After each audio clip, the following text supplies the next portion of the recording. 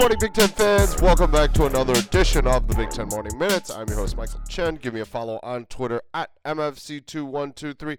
It is Monday, September 2nd, 2019, and this past weekend, Big Ten football was played. It wasn't just Big Ten football, obviously. It was football all over the country, but it's nice to get the season started. I mean, how fun was it to watch football Thursday night, Friday night, Saturday night, last night, tonight ends with the Notre Dame game happening, which, although not in the conference, still of note because obviously a couple teams in the conference will be playing the Golden Domers, and never too late to get a look and see what teams look like, a little advanced scouting. So we'll definitely be paying attention to what Notre Dame does later tonight, but let's first get into what happened over the weekend. And obviously, normally I don't like to talk much about games going on, but special circumstance here because it was week one. Going forward, what I do expect to happen is I will get a Sunday podcast out to you at some point in time and wrap up the action on Saturday. But due to the fact that it was a long weekend and had a couple other things going on, wasn't able to quite get that out yesterday. But going forward, yes, look for a Big Ten Morning Minutes Monday through Friday, and then something new on a Sunday. Not sure what I'm going to call it, but obviously we'll get to it. But like I said, we're going to recap a little bit of what happened this weekend. On Thursday, Minnesota had a struggle there against South Dakota State. Now, South Dakota State is one of the better FCS schools, so you can't look at this close win like, wow, Minnesota is that bad. But what concerns me is the fact that Tanner Morgan just didn't play very well. Obviously, the loss of quarterback Zach Annestad was looming over the beginning of the season, but now you look and see what's going on. And Tanner Morgan, when you look at the stats, solid. 13 of 18 for 176 yards, touchdown and interception, but he needs to get the ball moving, and he needs to establish the chemistry with Tyler Johnson because Tyler Johnson is the most electric wide receiver on this team. He had some good chemistry, did Morgan with Rashad Bateman, and that resulted in 5 receptions for 132 yards and a touchdown, but he's got to spread the ball out a little bit more. And by doing that, it's pretty much the reverse of what you've seen previously in football. The changes happened. The pass now opens up the run. So Morgan's got a lot of work to do here to get that offense in a right position. But a week one win is a week one win, and I think the Gophers and P.J. Fleck will take that any day of the week. Michigan State looked like they did last year. A dominating defense, and we'll get to that in a few moments, but the dominating defense only held Tulsa to 7 points, which is on par with what Mark D'Antonio and Michigan State typically do. Once again, it's the offense that concerns me. The running game last year was a huge issue for the Spartans. Connor Hayward led the rushing game with only 43 yards on 15 carries. That's got to get better. They look like a mirror image from last year, and that's kind of what I thought was going to happen. It's going to be the defense, once again, that's going to carry the Spartans. Kenny Willekes, Roquan Williams, monsters on the defensive line. But if the Spartans want to have championship aspirations, a lot of that hangs on Brian Lewerke's shoulders. And once again, Lewerke was inconsistent and iffy. 21 of 37 for 192 yards. I'm just not sold on Brian Lewerke. I've never have been. And if the Spartans want to move into that upper echelon of the teams that are really considered tops in the East and nationally, they're going to have to find their, another Connor Cook again. It's just they've had a lot of success with quarterbacks, but Lewerke isn't in par with their previous quarterbacks that they had. I mean, look, you've got multiple Michigan State quarterbacks making it into the NFL.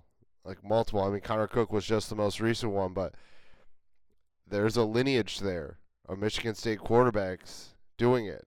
There's a starter in Minnesota. It's not just one-off, and for them to really compete, Brian Lewerke is going to have to step up big time. And talking about stepping up big time, let's talk about Jonathan Taylor. What an opening performance. He spoke at Big Ten Media Days about expanding his game. We all knew that he was a fantastic rusher. Something that he mentioned during the media days was that he wanted to become a better pass catcher, and boy, did it look like it. 2 receptions, 48 yards, 2 touchdowns. Very impressive for Jonathan Taylor to go along with 16 carries for 135 yards and 2 touchdowns. We all knew he could do that. But the impressive part was the receptions. And 24 yards of reception, a touchdown on each touch. Impressive. Wisconsin looks damn good. The defense looks fantastic, shutting out South Florida. So it's going to be a good season for the Badgers. They are contending on the West. And after one weekend, and you look at who else is contending in the West in Nebraska, which we'll get to shortly, they could potentially be viewed as the favorites. It is just 1 week, but after a week, Wisconsin looks damn good. Rutgers and Chris Ash got a good start, although it was a sluggish one. UMass took an early first quarter lead, 21-7, and then the Scarlet Knights erupted for 31 points in the second quarter to take the lead and not look back, ending up winning 41-21 over UMass, who's making their Big Ten rounds. Their first 3 games are against Big Ten opponents, and this is a good one for Rutgers. Chris Ash needs to build wins. He needs to get experience. McLean Carter, the starter, looked very, very good, going 21 of 31 for 340 yards and 2 touchdowns. You have to wonder what's going on with Artur Sitkowski.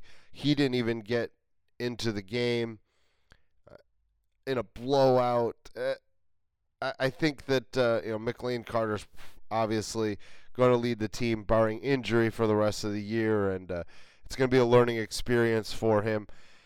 And you have to wonder, if Sitkowski will end up taking a red shirt, maybe play 4 games at minimum, and then take a red shirt and ideally be the starter next year after McLean Carter, the graduate transfer from Texas Tech, moves on. Purdue, oh man, what the heck happened here?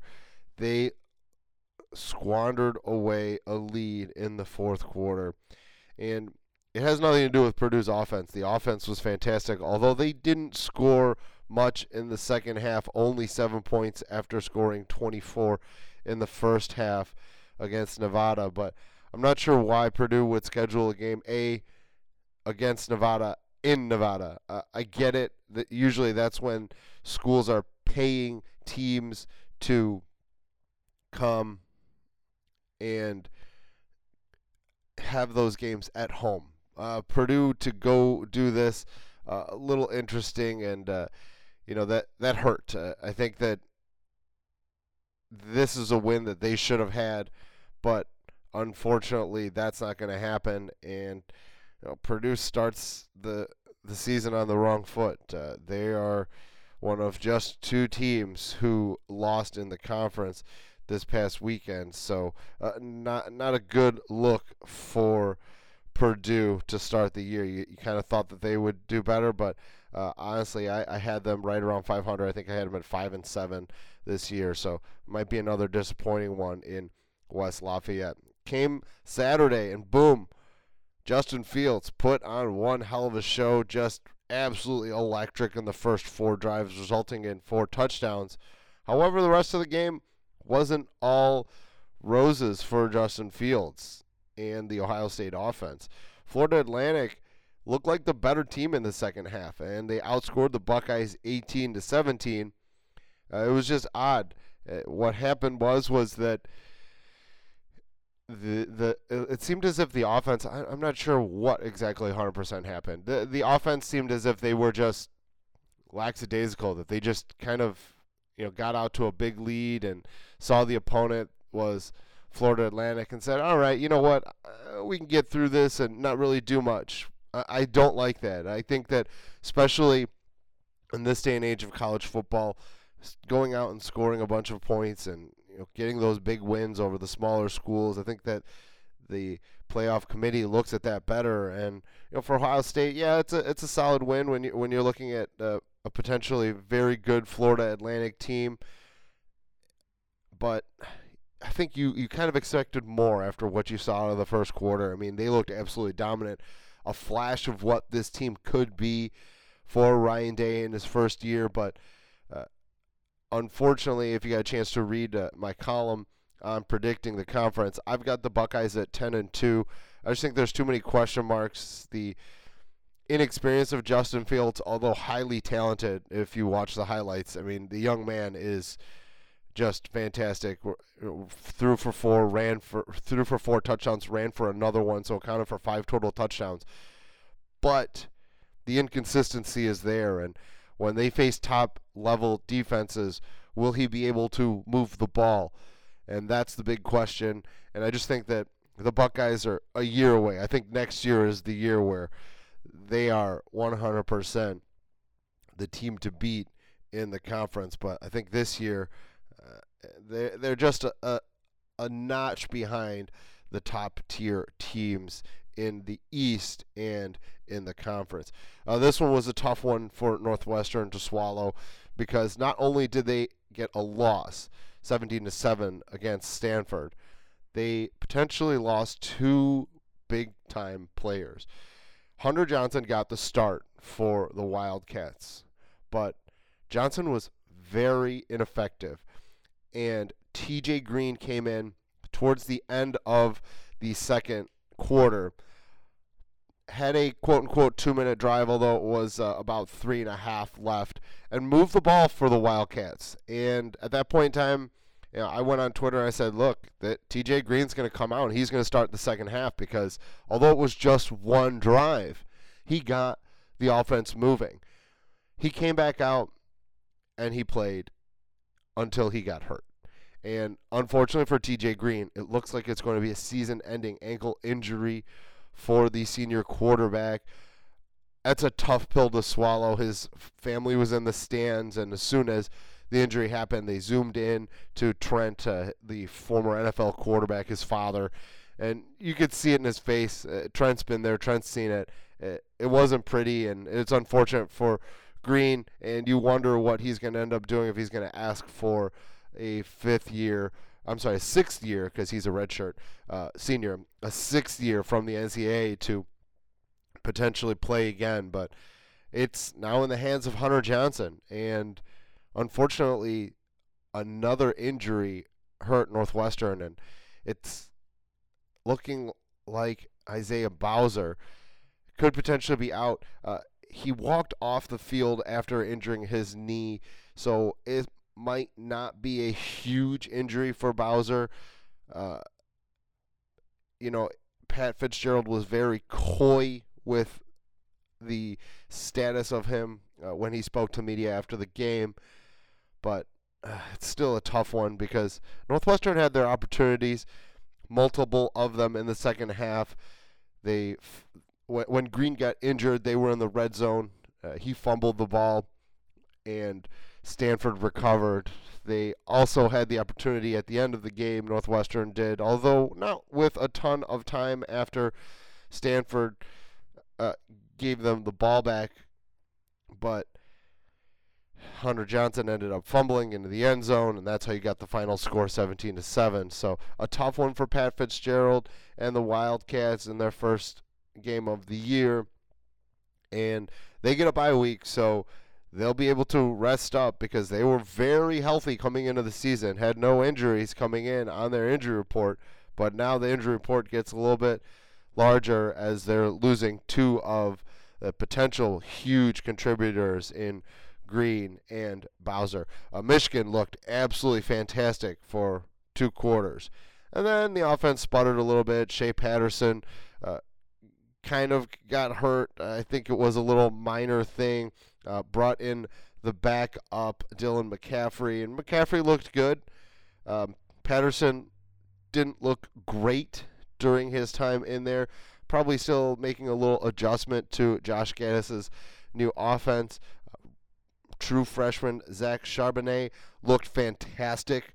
He is electric. 8 carries for 90 yards. Didn't get to the pay dirt, but he averaged 11.3 yards for a true freshman. I mean, very, very impressive.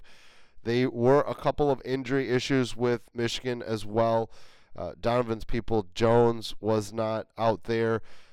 He might be a little longer for the Wolverines, but Ambry Thomas made it back out there, a miraculous recovery from colitis that I have mentioned multiple times. You're looking at offensive tackle John Runyon, defensive tackle Donovan Jeter, and defensive tackle Michael DeWomfor.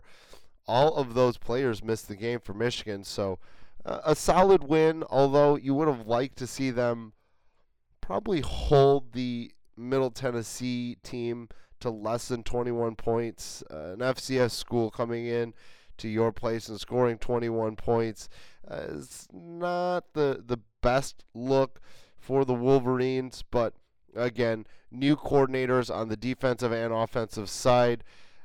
Michigan still a solid win to start off the year. Spectacular win for Penn State against Idaho. I have Penn State winning the conference, and wow, there are weapons all over the field for the Nittany Lions. I mean, Sean Clifford, the first-year starting quarterback for the Nittany Lions, really didn't need to do much because his team was doing it from the ground. They racked up 331 yards on the ground, including 7 touchdowns. Devin Ford led the way, the true freshman, with 6 carries for 107 yards and a touchdown. Noah Cain, another freshman, 9 carries for 44 yards and 2 touchdowns. And Clifford added 57 yards on the ground as well to his 280 passing. He was clean, didn't throw a pick. And the Nittany Lions look good, holding Idaho to 7 points. Idaho scored late in the fourth quarter to get those 7, but the game was well in hand by that time for the Nittany Lions. KJ Hamler once again showed that he's one of the best wide receivers in the conference and potentially in the country as well, catching multiple balls and a couple of touchdowns. It is going to be a fun offensive season for the Nittany Lions. Iowa, solid, not spectacular against Miami of Ohio. 38-14 was the win. Nate Stanley, solid. He just doesn't do it for me.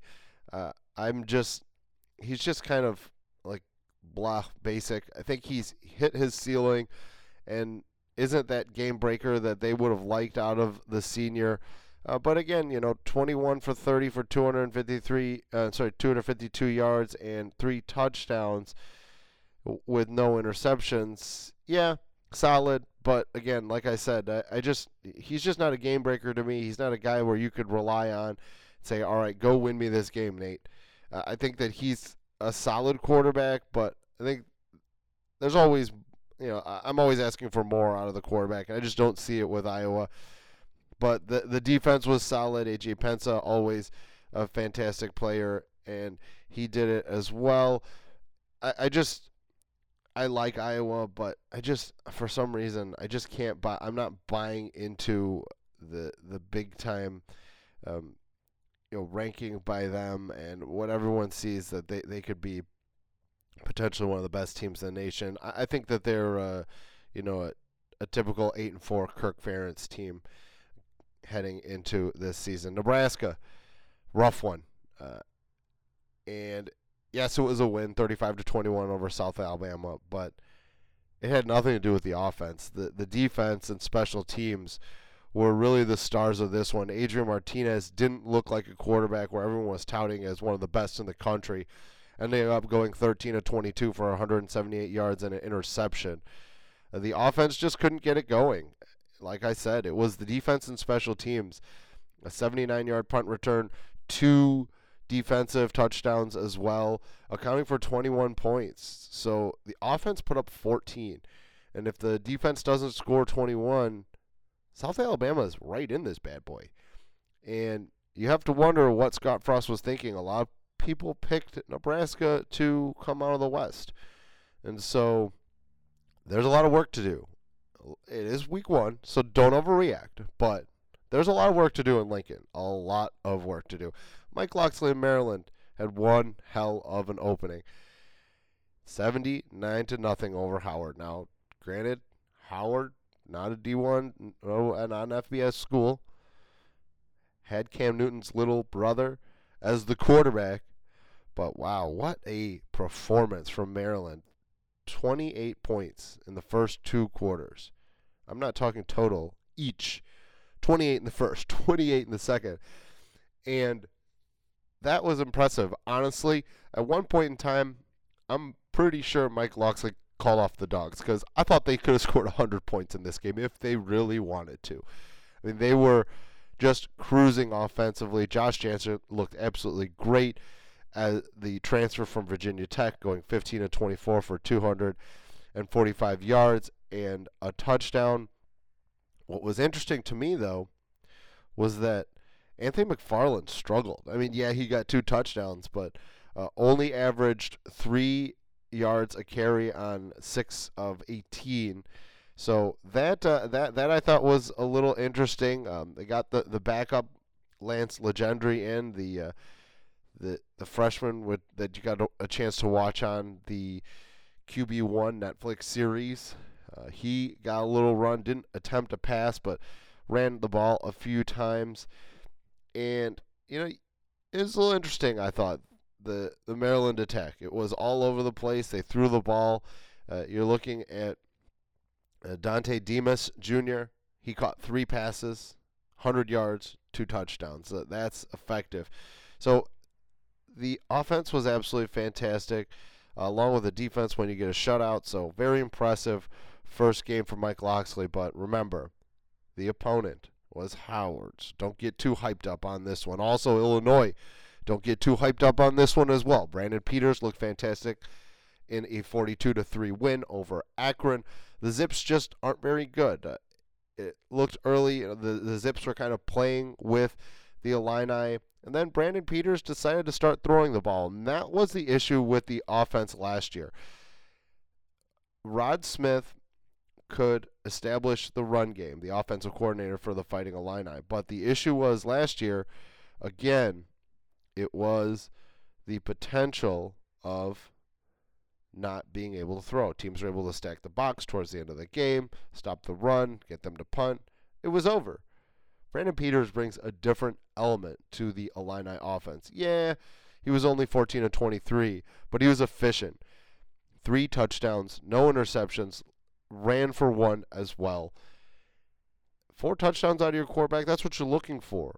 And it's not just on the ground. We're talking in the air. 3 through the air. That's big. That's really big. That's really big for the Fighting Illini offense. You like to see Brandon Peters continue doing that. Unfortunately, it looks like Mike Epstein went down with an injury. Young man just can't stay healthy. And if he was healthy, man, he would be a fantastic player.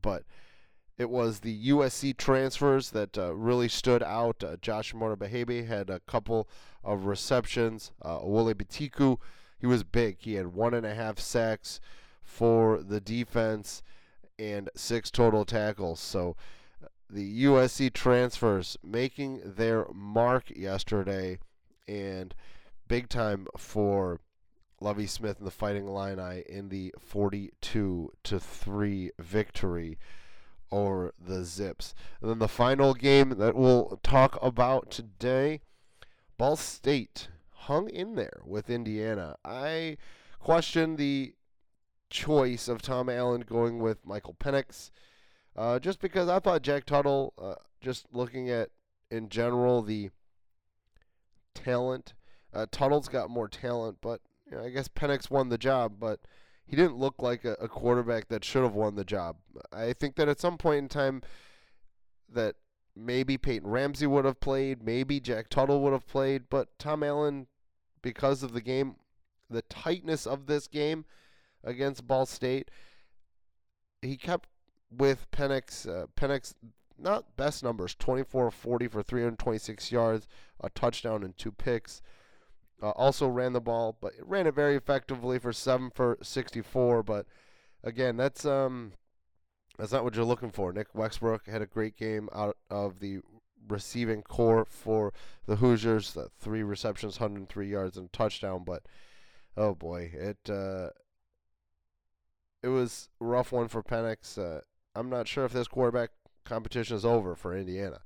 I could see at some point in time another name, not necessarily getting a start, but definitely getting playing time, whether it be Peyton Ramsey, Jack Tuttle, whoever it might be.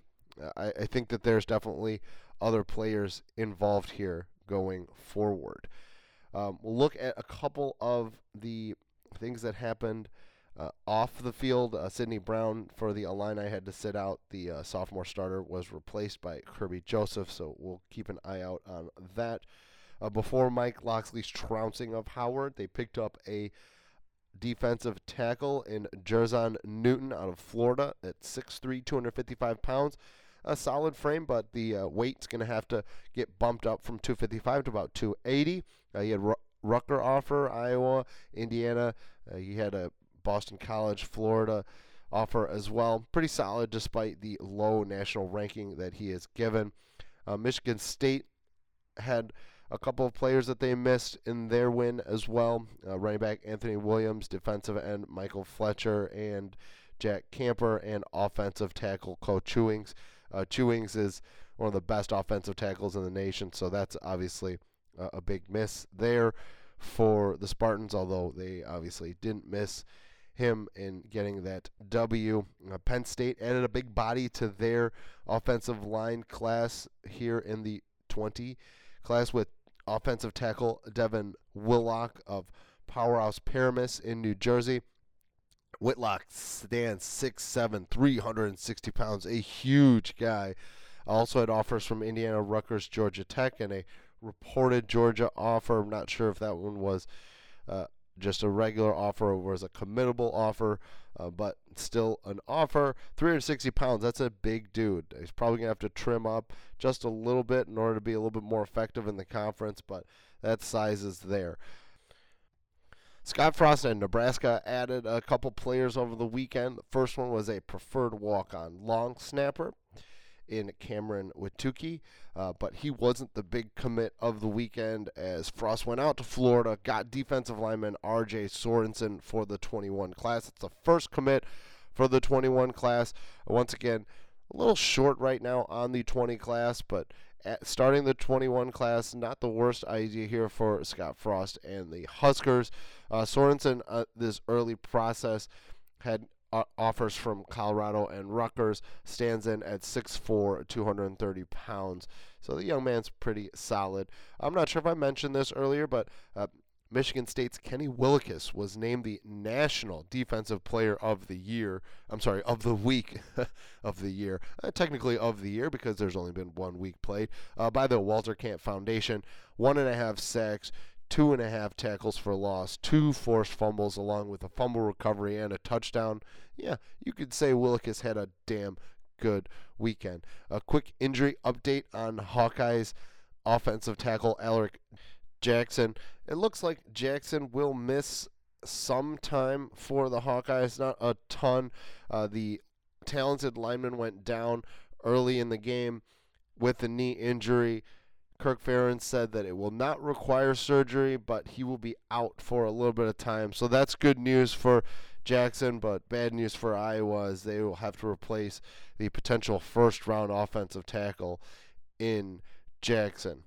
ESPN updated their FPI through the weekend. Although some of the games haven't been played yet, we'll still give you what is looking at here.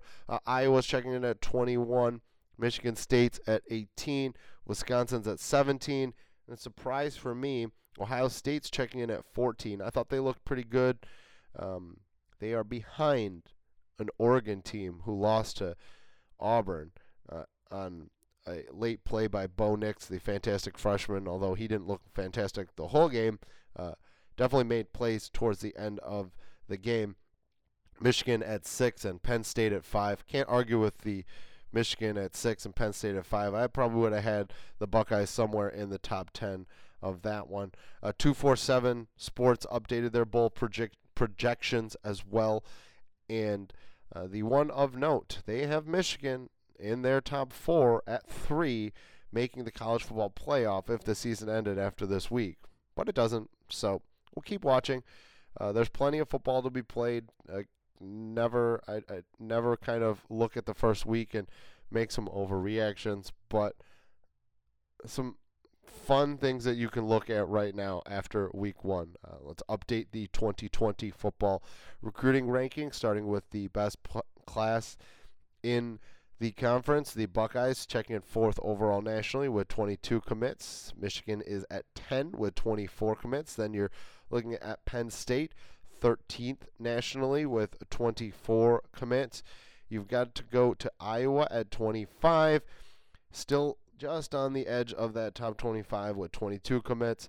Then you've got Northwestern at 28, Purdue at 29, Minnesota at 30, Wisconsin at 31. So you got a clump of Big Ten teams right there sitting real close to the top 25.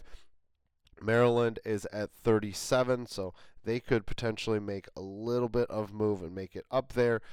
You've got Michigan State at 48. Nebraska is right behind them at 49. So there's some solid movement there by Nebraska, although not a ton. You've got Indiana at 57th overall with 14 commits. And then we kind of have to go a little bit further down. We're going to find a couple more teams in Illinois at 87th overall. They've made a little bit of jump from about a month ago where they were sitting in the hundreds. And now up to 87th, finally have jumped Rutgers, who checks in at 89th overall with just 10 commits. And Rutgers is at the bottom of the conference in recruiting. So they've got to step things up and get things going on that end. One basketball note for you. You've got Rutgers gaining a commitment from 20 power forward Dean Reiber of North Carolina. Steve Pikiell's first commit of the 20 class. Stands 6'4", 230 pounds. He had an offer from Penn State along with a bunch of smaller schools over there. But a decent pickup for Pikiell, but you would like to see a nicer offer list from Reiber. But hey, he's got Penn State, and Penn State has done a pretty decent job of finding some diamonds in the rough, getting them on campus, getting them to improve, become contributors, and ultimately solid players in the Big Ten. That's going to do it for me this morning on your Big Ten Morning Minutes. I know it was an extra long one, but I appreciate you hanging in there with me. Give me a follow on Twitter at MFC2123. Go ahead and follow the website as well at 2 Cents Pods on Twitter. Like us on Facebook. It is 2 Cents Pods over there. Rate us, review us, and share us on all of your listening platforms. Have a great Labor Day, Big Ten fans.